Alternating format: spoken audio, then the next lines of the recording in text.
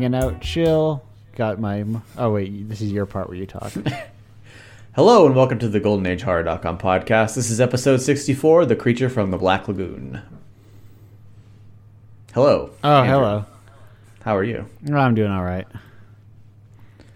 Yeah. So you want to talk about this movie? Yeah. So I'll give you the Give me the facts. intro. I'll give you the facts. 1954. Nothing but the facts. Yeah. Jack. That's right. This is now the Dragnet fan cast. Yeah. No, it's a different fan cast. We'll get to that later. 1954 film directed by Jack Arnold, starring Julie Adams, Richard Carlson, Nestor Paiva, Richard Denning, Ben Chapman, and Rico Browning as the creature. Nice. Last two as the creature.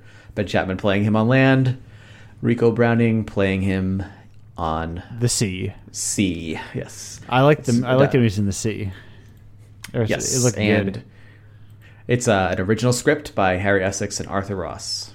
Weird. A lot of these don't feel like most of the time. I feel like there's so few original scripts in these old movies. All of them are adapted from stories. That's why I have an original script and an exclamation point in my notes. Oh, to mark its I have novelty. a very important note, but I should get to the recap first, right? Yes, recap. There's a recap roundup session. So how many monsters in this movie? One monster. All right. Actually, I would say there's no monsters in this movie. Just some disagreements. Oh shit! Hot take. Yeah, there's no monsters in this movie, and let me say that surprised me, honestly. So, like, Matt, is a jaguar a monster? Yes, definitely. Are like cats of prey monsters when you think about it? Anything that's not a human is a monster for sure. No. Dog. Robot. Squirrel. Robot. Car. We got a red squirrel hanging around lately. I like him. He's small. I fucking hate squirrels, dude. They're terrible. Dude, I love him. Did I ever tell you about the time in Hyannis when a squirrel climbed up onto my screen door and started shaking the handle as if to gain egress into my home? I love their weird little heads. I love watching them. I love watching them climb over things, just like hand over foot over hand over foot. Just like, listen, it's beautiful. All right. I mean, it is quite a piece of engineering. The things that those little squirrels can do. It's quite impressive. Yeah, I'm a big fan of squirrels, honestly. I saw someone had set up a little table on a camera to, like a little picnic table for squirrels. And a camera to photograph and record the squirrels. Did you see that? Was it the Mark Rober? He's like a famous YouTuber with like a sciencey bent. Did you see his whole thing? No. It's pretty amusing. It's like a 25-minute video, but it's but it's all about like a squirrel. He like put a bird feeder out and then he was trying to squirrel proof it. Yeah. And it's like this whole thing where he comes up with these more elaborate like Rube Goldberg machines to squirrel proof it. Awesome. And he gives it's quite amusing, and the end result is basically that it's nearly impossible to squirrel proof something. No, because the lengths they will go to to get some seeds is truly insane. And like their bodies, they're just they're built for like fucking jumping through the air and climbing on things. And like, there's a reason we use the verb squirreling and squirrely as an adjective to describe erratic movement. Yeah, there. There's nothing erratic about a squirrel emotion. It's pure grace. It is. Big fan of those guys. Number one squirrel supporter here. I love them. All right, so that was thank you for listening to the Squirrel Cast. Yeah, thank you. Check out our Patreon. Send us money on Venmo, squirrels.com. Here's my cash app. It's Squirrel Fan. Squirrel Fan 6969. Nope. Listen, I'm a mature man. Oh, sorry. Listen. Squirrel Fan 420. Yeah, dude. I know what you're saying, dude. Yeah. I don't have money for that, dude. It's expensive, dude. Pot ain't free. Pot ain't free. Pot ain't free. That's my new platform I'm going with. It's like pot ain't free, like tilde or like question mark. Anyway, never mind. We'll never get into this. So the movie. So there's Yes. some people. They're in the Amazon. They say, and they are excavating, and they find a weird hand. They take it out to have it inspected, and then they're like, this is a weird hand. We should go find more of it. And they're like, it might have gone down to that lagoon. Trust me, I'm an underwater scientist. I would know these kind of things. So then they go to the lagoon, and then there's a weird guy, and he's like, I'm a creature in that lagoon. And they find like a living version of it when they're hoping to find just like a better fossil. I should say who the characters are. There's an old doctor, there's a young doctor, there's the woman doctor, and then there's some other people. There's Lucas, but we'll get to Lucas later. Then they just kind of check out the lagoon, and then the creature grabs the lady, and then they chase him through some caves, and then they kill the creature. And they're like, who's the real monster, you know? I think I got all the points right. Yeah, you missed some of the What I missed? some of the intricacies. I think like all the twists and turns. Yeah, like there's like people like, I don't believe in your science, or I want to be the real scientist. Well, one of them wants to do the killing, and one of them wants to do the Yeah, saving or whatever. preserve him. Yeah, but then they kill him anyway because like the killing guy was right, as it turns out. You know, or if the killing guy gets killed, doesn't he? He doesn't get killed, does he? I thought he did. Maybe he does. There was another guy. So I had two. Yeah, no. Mark is mauled to death while trying to capture the creature single-handed underwater. I had two. I feel like I'm talking to the movies more in lieu of other people. Right. So in sort of the increasing disintegration of your mind. It's really the first shot that has like I've fully gone stir crazy, I think. Or that's what added the madness to it, you know? Was like this encroaching finality to it all. I see. The first shot. I thought you were talking about some shot in the movie. You're talking about vaccine shots being injected. Yeah. It could definitely be that. For me, I think it's just it's been long enough, and I'm just starting to unravel a little bit. No, I've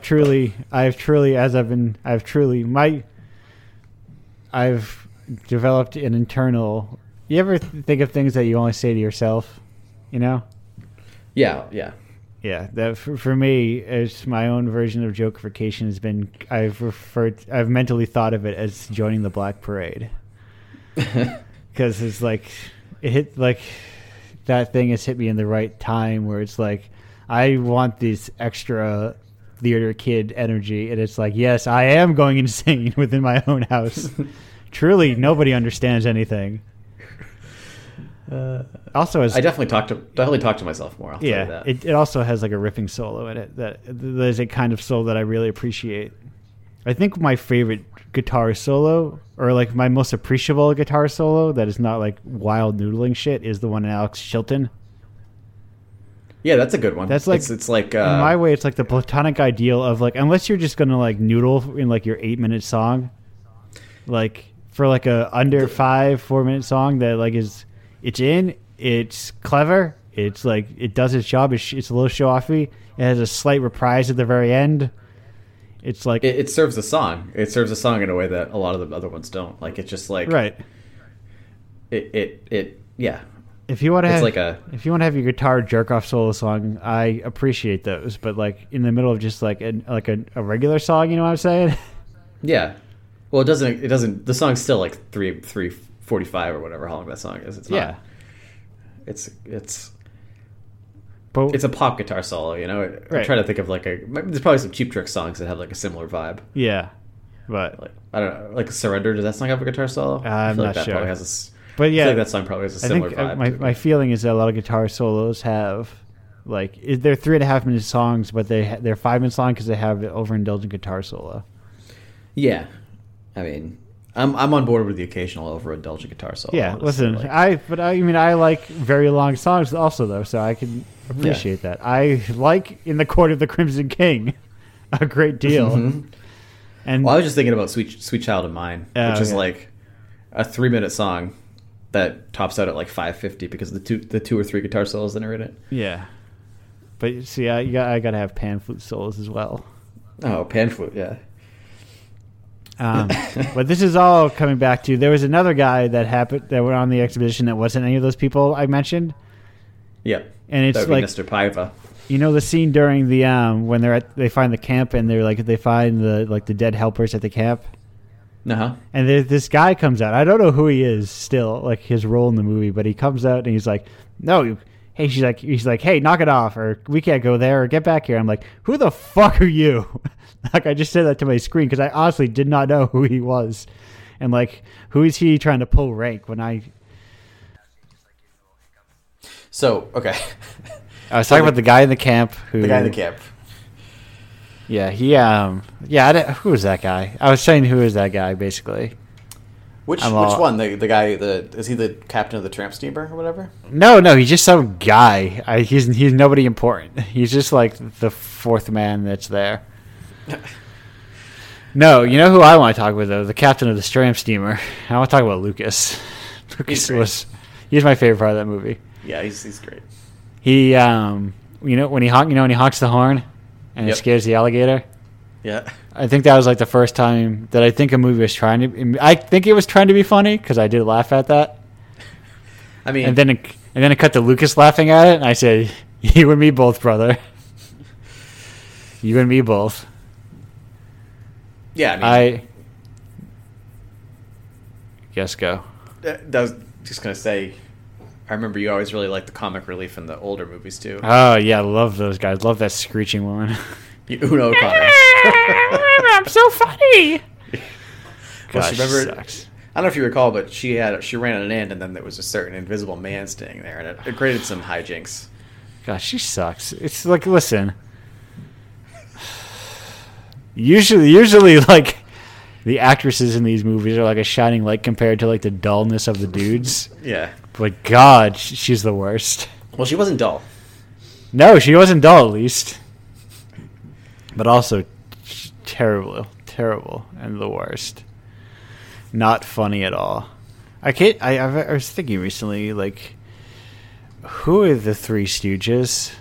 Who are the Three Stooges? As like people, like, well, like I in my mind for some reason I imagine like the Three Stooges around today and them being on like podcasts.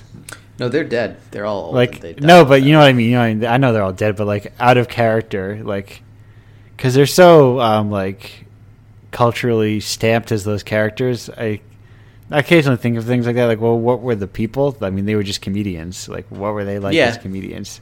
I think that might have been vaudeville people. Even they certainly had that energy. I don't know if the timing works out there. I don't even know when they were making movies and stuff. Yeah, so I was like, what is... But that's like a far off tangent. So what I'm trying to say is that this is a Lucas fan cast now. And I am glad to have him around. Listen, both Lucas the character and the actor portraying him seem like they were there to have a good time. Yeah. And they were very thoroughly enjoying themselves. I really liked the part that stuck out to me was when he pulled a knife on that guy. Yeah. When Lucas pulls a knife on Dr. Mark Williams, and he just has it's like a great never stop smiling kind of thing. It was cool. Very entertaining actor. Yeah, he steals the show, really. He steals the show, and I do think the monster is pretty good. Yeah, like especially this is the reason there's a credited underwater actor, you know. Yeah. Yeah. The monster basically makes the movie, I would say, and maybe the scenes with Lucas too. Yeah, listen. Look forward for my re-edit of Lucas and the Monster. Because the rest of the acting is pretty stock, Yeah, 1950s like of the time. Yeah, like not. Well, to be fair though, I think it feels like the romantic leads in this movie do actually enjoy each other a little bit. Yep. I mean, Julie which is rare for these films. Yeah. I mean, her in the bathing suit are nearly as famous as the creature in the movie, I think. Yeah. Well, they're both usually in the cover, aren't they? Yep.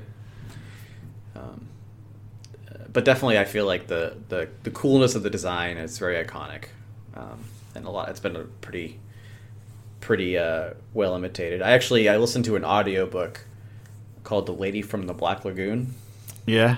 a couple weeks ago. I sort of a prep for this, and it was like pretty interesting audiobook. So the costume was designed by a Disney animator named Millicent Patrick, and her life was pretty interesting. She sounds familiar, honestly. It was an animator on Fantasia, among other things. She was one of the first female animators at Disney. Her father went to Hearst Castle. Like, go ahead. Maybe I was gonna say maybe that factoid is just like cemented itself, and then having a name like Millicent.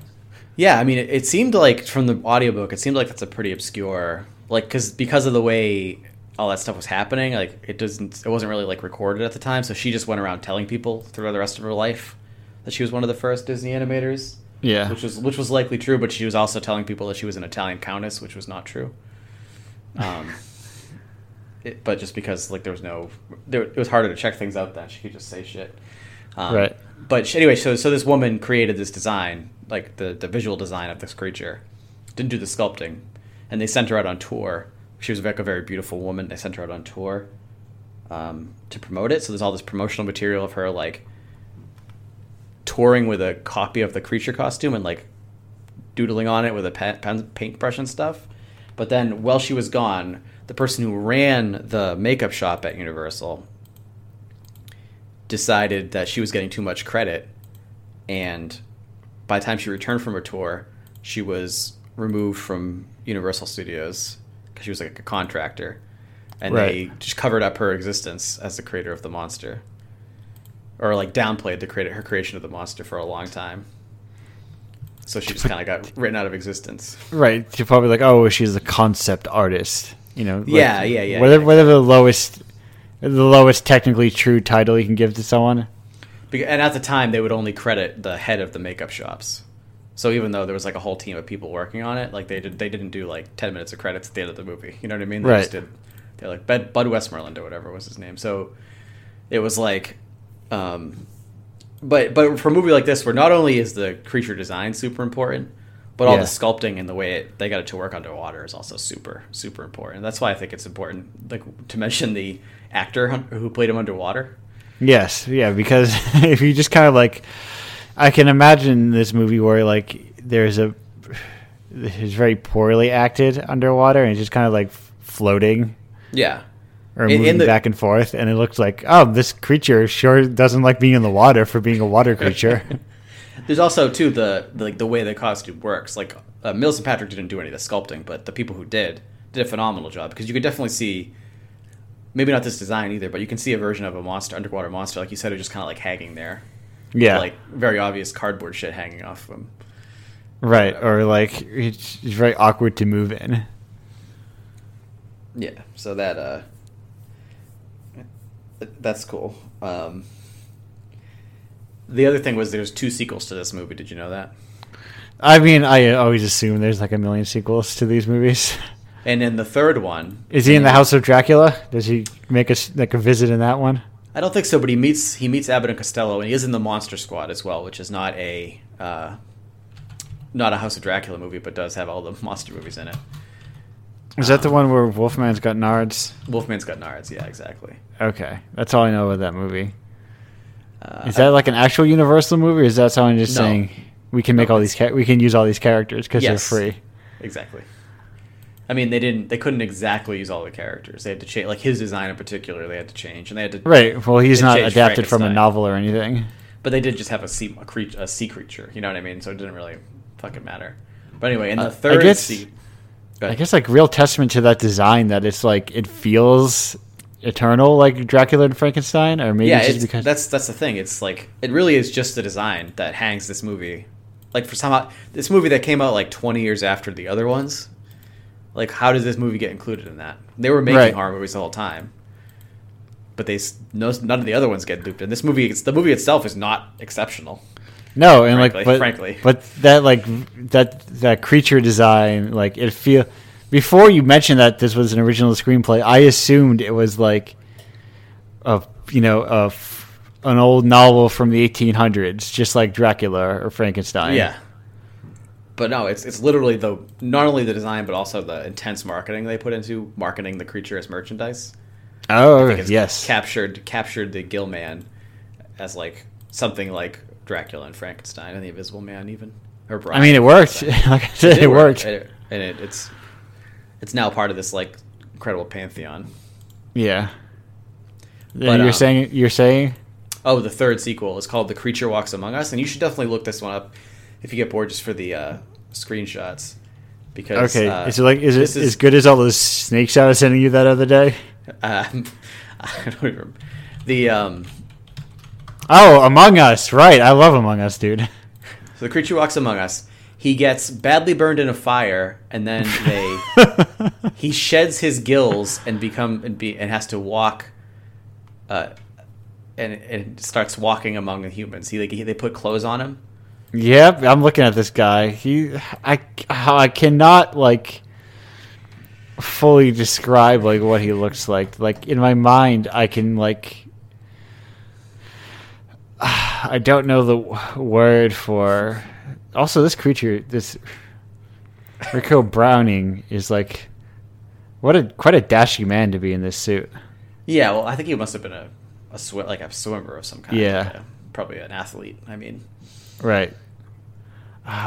He looks like a bad, he looks like a one-off alien from a Star Trek episode. He does.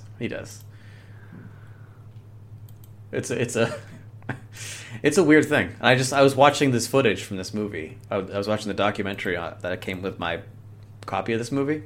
Yeah. And I was like, I never heard of this. And I was looking, I was like, what the fuck is happening? It feels like he's like Captain Kirk needs to help him with something, or like no. Actually, no. This feels more like TNG. Really. It feels just like a Frankenstein knockoff to me. Like they would just. I mean it probably is. I'm just saying, like, visually, this design. The face, you mean, with the skin burned off the creature. Yeah, he looks like there's, like, maybe, like, the Romulans are trying to buy, like their beachfront or something, and so, Picard needs to help them or something. Did you even, like, you never even watched Star Trek, did you? No, but I have, like, I've absorbed so much of it, like, through cultural osmosis. And people seem to be, like... At least from what I'm aware of online, have been like getting back into Next Generation or Deep Space Nine or those shows. Yeah, Deep Space Nine I've always wanted to get into because is that the one that what's his face worked on? Yeah, you're gonna have to be more specific. He did, the guy who did those quirky TV shows, Hannibal. Did he work on that? I thought he worked on Voyager. No, that's what it is. Then I knew he worked on one of them. Yeah, Deep Space Nine supposedly gets very good as it goes on.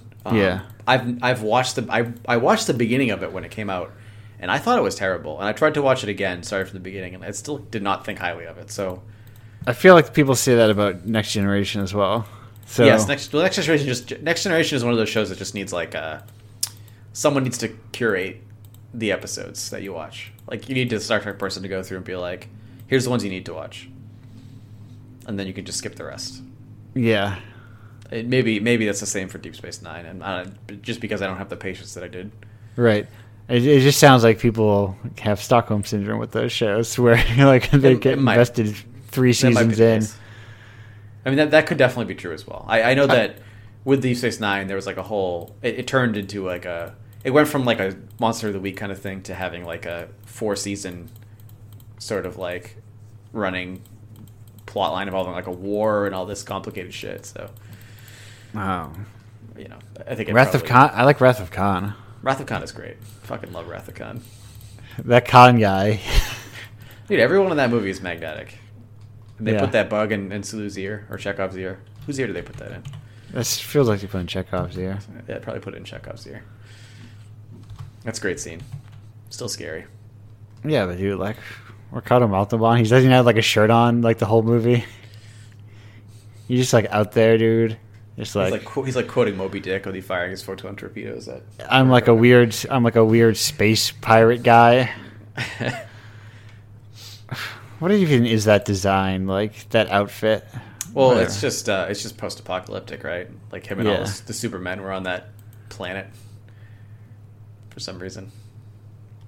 Whatever. Anyway, this isn't a Star Trek podcast. But let us know if you want us to watch Space Seed / The Wrath of Khan, and we'll do that. Ooh, we could. What's Space Seed? It's the original series episode with Oh, right, yes. That sets it up. The whatever device. I forget the name of it. No, it doesn't have the original. It doesn't have the device. The device that's a MacGuffin from the movie, but it has the right. It has the original Khan appearance in it. Yeah, but doesn't like that take into account like why that device existed in the movie? I don't think so. The device is something they came up with the movie that's kind of like separate. It's nothing to the Genesis device or whatever the fuck it's called. Yes, that's what it was. So wait, so what's the Khan storyline in that movie? The Khan storyline is in the episode rather. So Khan is one of is a selectively bred like superhuman. Okay. They like cloned all these superheroes. I mean, not superhumans that were like became like a dictatorship, and this would probably be in the show. It was probably supposed to be like 2020s probably, and right. They were like super criminals, and they all got frozen, and the Enterprise finds them, and as it's wont to do, they do a big fight. And Kirk hits him over the head with two hands a bunch of times. The old double hammer. Yeah, after he gets tossed around like a ragdoll quite a bit. I do love that move. And then at the end of that, they say, "Oh, well, here's the deal. We're not gonna let you guys travel in space because you're too badass. But we'll put you on this nice peaceful planet. We've already scoped it out. You know, you'll never be able to get off of it, but it's got all you need." But the plot of Wrath of Khan is that they sent them to they screwed up somehow when they were picking out the planet or when they were sending them to the planet, and they sent them to a desert wasteland. And it was a big disaster, and a bunch of the superhumans died, and Khan blames Kirk for that. And then I don't know the Genesis device. I don't remember the specifics of that, but it's nothing to do with that setup. It's just Khan wants it to blow up the universe or to something. Well, the Genesis device makes the planet habitable. Oh, okay. So he's going to put that on his planet? I think so. Okay. Beauty and the Man Beast from The Lost World. Look at those lips on that guy. Yeah, they really dialed that up. That color. Kind of weird that you would put red lips on that thing. Yeah. The design doesn't even have it. Sometimes. It does in most of the pictures. So I don't know if it's supposed to or what the fuck. Maybe. But when they do it, I guess in some of these costume shots, it does kind of look like it. Like it kind of has reddish lips. It's a weird thing. It's kind of like when you see the red hair on Bride of Frankenstein. Wait, her hair's red? It's supposed to. Well, Elsa Lancaster's hair was red. Yeah. So a lot of times in the pictures from back in the day, her hair is red in the drawings. Oh, okay. Because I was like, wait, no, it's black. Yeah, but just the way it's become. There's if you search Elsa Lancaster, even on DuckDuckGo image search, you get some red. Maybe it's just people colorizing it now. Since then, right? We're a little off topic though, huh? No, we're talking about the Bride of Frankenstein. That's actually like, as far as us going off topic, that's one of the most like on topic we've been. Yeah, that's true. I mean, I agree. I guess you're right. This whole like through line is like, all things considered, fairly on topic. Yeah, I mean, we're talking about old television shows and Bride of Frankenstein, and yeah. Also, it was Brian Fuller. That was the name I was looking for. Yeah. Yep. I'm pretty sure he was on Voyager. I think so. Based on some like you saying that before, actually. So maybe. I knew he worked in one of those Star Treks. Yeah. Oh, he did do some work on Deep Space Nine. Okay. He was a writer he wrote 2 episodes in season 5, but he was like a writer, a story editor, executive story editor, and co-producer of Voyager. Voyager, I have nothing. I have no opinion on Voyager, really. I've never seen it. I remember I read the novelization of the first first episode, like the 2-episode arc that sets it up. Yeah. I enjoyed it. I was like probably 12, and then that was it. That's my interaction with Voyager. You read on Heroes? What is this guy? What are you doing, Brian Fuller? Don't write on shit. Just only do stuff where you can be like the main developer, you know? Mm-hmm. So like again, pushing daisies. Yeah. So it's like, why are they letting someone make a TV show like this? What a weird thing this is. Pushing Daisies or Hannibal? But I mean, both of them, really. Why would they let someone make a TV show like that? I don't know. And put it on like basic cable. Yeah, the Hannibal is fucked. I'll say that for sure. But I mean, it's mostly as fucked as the source material. So sure, but it's like, let's have your weird murder art. And like, is that like, here's our answer to CSI is weird murder art? I guess that's like, yeah, I guess it is. Or is that like, hey, Dexter's really popular? Is that contemporary with Dexter? It feels like it, but I kind of just, that might be like one of those things like Why the Last Man, where I just kind of blended into the past. Right. Like, so next we're gonna do Silence of the Lambs / Hannibal. I mean, none of that stuff falls into our time frame, but I could certainly be persuaded to watch Silence of the Lambs on a bonus episode. It's a good movie. It's an excellent movie. I think Hannibal. I get tired of it watching it when it was on, so I don't know if I want to rewatch it, but maybe I would like it more, give it another chance. Right. I mean, who knows? It could just be like right in my wheelhouse, and that's why I enjoyed it so much. I like parts of it, like definitely the art parts, like the hallucinations or whatever, where it'd be right. Like, these like very clear visual arts, but the rest of the show felt very. It has this problem that I have with serial killer shows, where it's like that kind of thing just doesn't really exist. Oh yeah, but we're expected to take it seriously in a way that like you don't take a Creature from the Black Lagoon seriously, you know. What? Creatures from the Black Lagoon don't exist? And I don't know if that's exactly my problem with it, but I think it's like it's the serial killer genre in general. I don't enjoy. So, okay. And that movie was very serial killer genre. I mean, that show was very serial killer genre. Yeah, I guess maybe in my mind if that shows like okay, let's we're getting sidetracked. Okay. The only other thing I had written down to talk about was The Shape of Water. Have you seen that movie? No, I have not seen The Shape of Water. You would So you would think I would have. That's an Oscar winner, Best Picture. Yeah. But I mean, it's also a Del Toro movie, which I've seen. It's a Del Toro movie.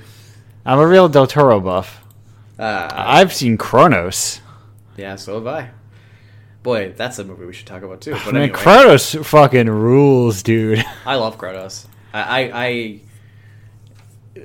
every Christmas I'm like, can Alice watch this? Watch him lick the blood off the bathroom floor. Is that okay? Is this okay for a 9-year-old? I mean, it's bilingual, so it'll help her learn Spanish. Yeah, well, that was on my list, so there we go. Then it's time for The Devil's Backbone. That stars children, so it's kind of it's got to be acceptable for children. I mean, my favorite is probably Pan's Labyrinth. I know it's kind of a basic choice, but yeah. I mean, for me, it's either that or Devil's Backbone. Yeah, that was good too. That was both good. And Kronos, I'm quite fond of Kronos. Yeah, I actually really liked Crimson Peak too. I like Crimson Peak as well. I don't think it's as good as those other three, but it's no. Great but I mean, that's a high bar to be as good as. Yeah, I agree. I'm on board with Crimson Peak. I thought it was great how hard he leaned into like Jane Eyre and stuff like that. Yeah, like he went for it. Or Wuthering Heights, I guess, is a better. Right. I remember someone saying the problem with Crimson Peak is you weren't thinking of it as like a romance film when you should have been thinking of it as a romance film. Yeah, he went. I mean, it is a Bronte sisters movie, and then just like there's some ghosts in it too. Right. Like, don't think of it as a horror movie. Don't if you go and think of it as a horror movie, that's where you screw yourself up. You get into the wrong headspace. Yeah.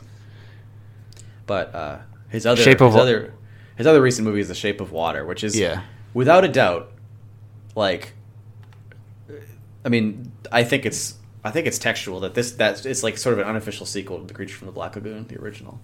Okay. And then what if they shot the creature up, he was alive, they dragged him back to Baltimore, put him in a tube, and kept him for experiments. And then the cleaning lady fell in love with him.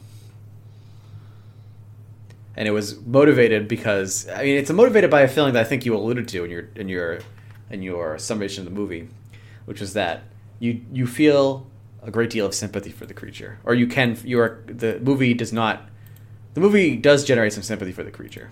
Right. It paints it as just like, in the most generous terms, it just paints it as like another beast, like, or just like a wild animal, kind of, you know. And Guillermo del Toro, apparently watching the movie as a child, thought, why couldn't the creature get the girl? Listen, Guillermo del Toro loves the monsters. He does love the monsters, and I am super sympathetic to that viewpoint, to be honest. But yeah, he sees the monsters and he goes, "Those are the good people. Why are they being persecuted?" I think it's something I share with Mr. Del Toro. But seeing the outsider be shunned by society for really not doing much of anything wrong, really. Well, how can you watch this movie, the original movie, without I wish that lady's gonna having fuck that that feeling dude. like no, but without, like, the humans in this movie suck. Yeah, they're just encroaching on this like primordial creature's home, and then like, let's kill it. Yeah, they suck. Even the good ones suck. Yeah, but what you just said though before that about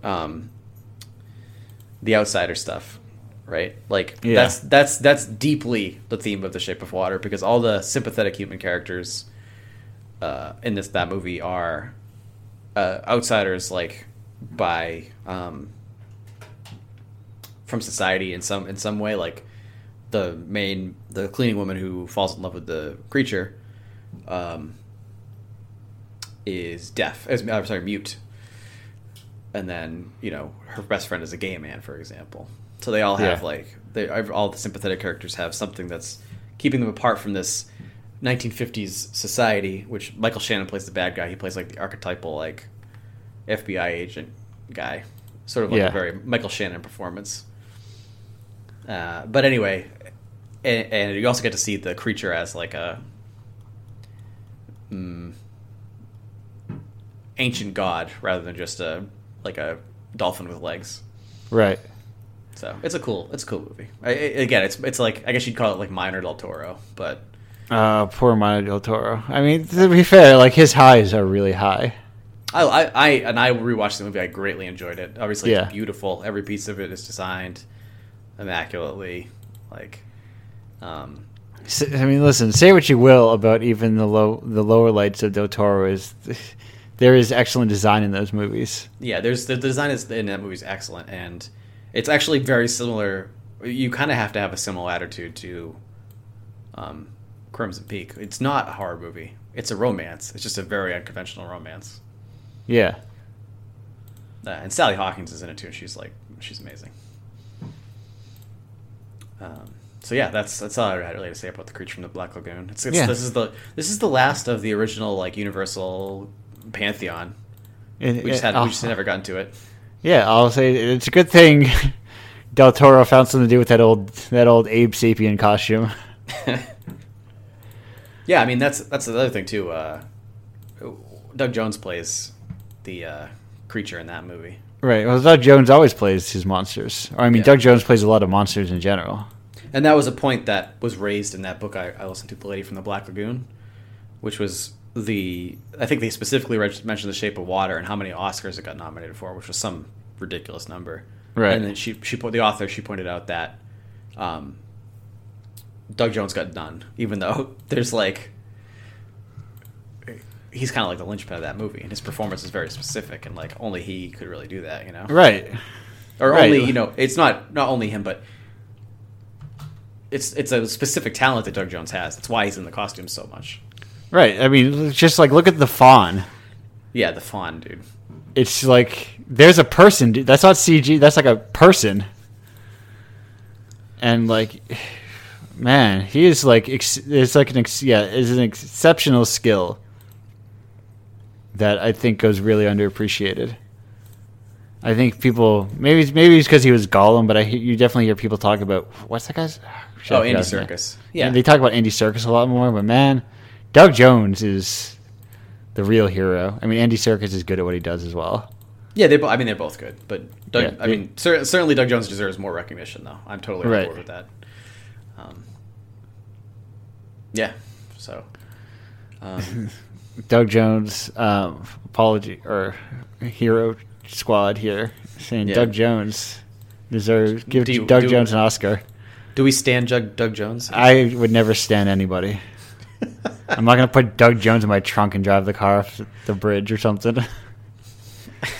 But like, the stuff he does with his fingers, man, and when he's the fawn, like, yeah, I mean that movie is unbelievable. It's so exceptional. But now, I know a 9-year-old can't watch that movie because I'm pretty sure that there's like a part where a guy gets beat to death. It's pretty messed up. Yeah, well, I mean, it's literally like fascist Spain, like during World War II, isn't it? Yeah. Like there's allegory in there, but there's also literalism in there. It's Spanish Civil War. I don't know when that. Yeah. That sort of happened before and during World War II. I don't know when the actual movie is set though. Yeah. So it's a delightful mixture of it's like a metaphor, but also here's the real thing also happening. Yeah. Right. Which I think is a big part of Del Toro's strength is like dealing with like monsters and using them for like stand-ins for things, but also including real life as well. Yeah, he's good at the real life parts, but he's also not afraid of kind of like obvious metaphor, and knows how to make that work without being stupid. Yeah, and Pan's Labyrinth is kind of like one of the last. For good reason, but it's one of the only movies of that genre that I haven't shown my daughter, which is like the girl goes into fantasy world type genre. Oh, yeah. Right. One of my favorite sort of subgenres, like Labyrinth. Love that movie. Yeah. Alice in Wonderland, obviously. You ever seen The Lure? The Lure? No, I've never seen The Lure. I know. You're talking about the mermaid one? That's the mermaid one. Vaguely adjacent. It's more Little Mermaid than Swamp Thing, but I also really like The Lure as well. Yeah, I gotta watch that one. So, any recommendations? The Lure? Oh, yeah, watch The Lure. Okay. That's always one of my recommendations. If you haven't seen The Lure, watch that movie. I really like it. Yeah, I'm going to go ahead and recommend The Shape of Water for sure. I should watch that movie. When I rearranged my Blu-rays, I put my original copy of Pan's Labyrinth with my to-sell pile because I have the Criterion Pan's Labyrinth. Oh, cool. Do you have The Shape of Water? I do not have The Shape of Water. I believe it's streaming on Hulu. I should watch that movie. If you have Hulu. I do have Hulu.com/Shape of Water. Mm-hmm. / thank you, please. All right, I'm going to hit stop now. Are we good for that? No, we got to do our housekeeping.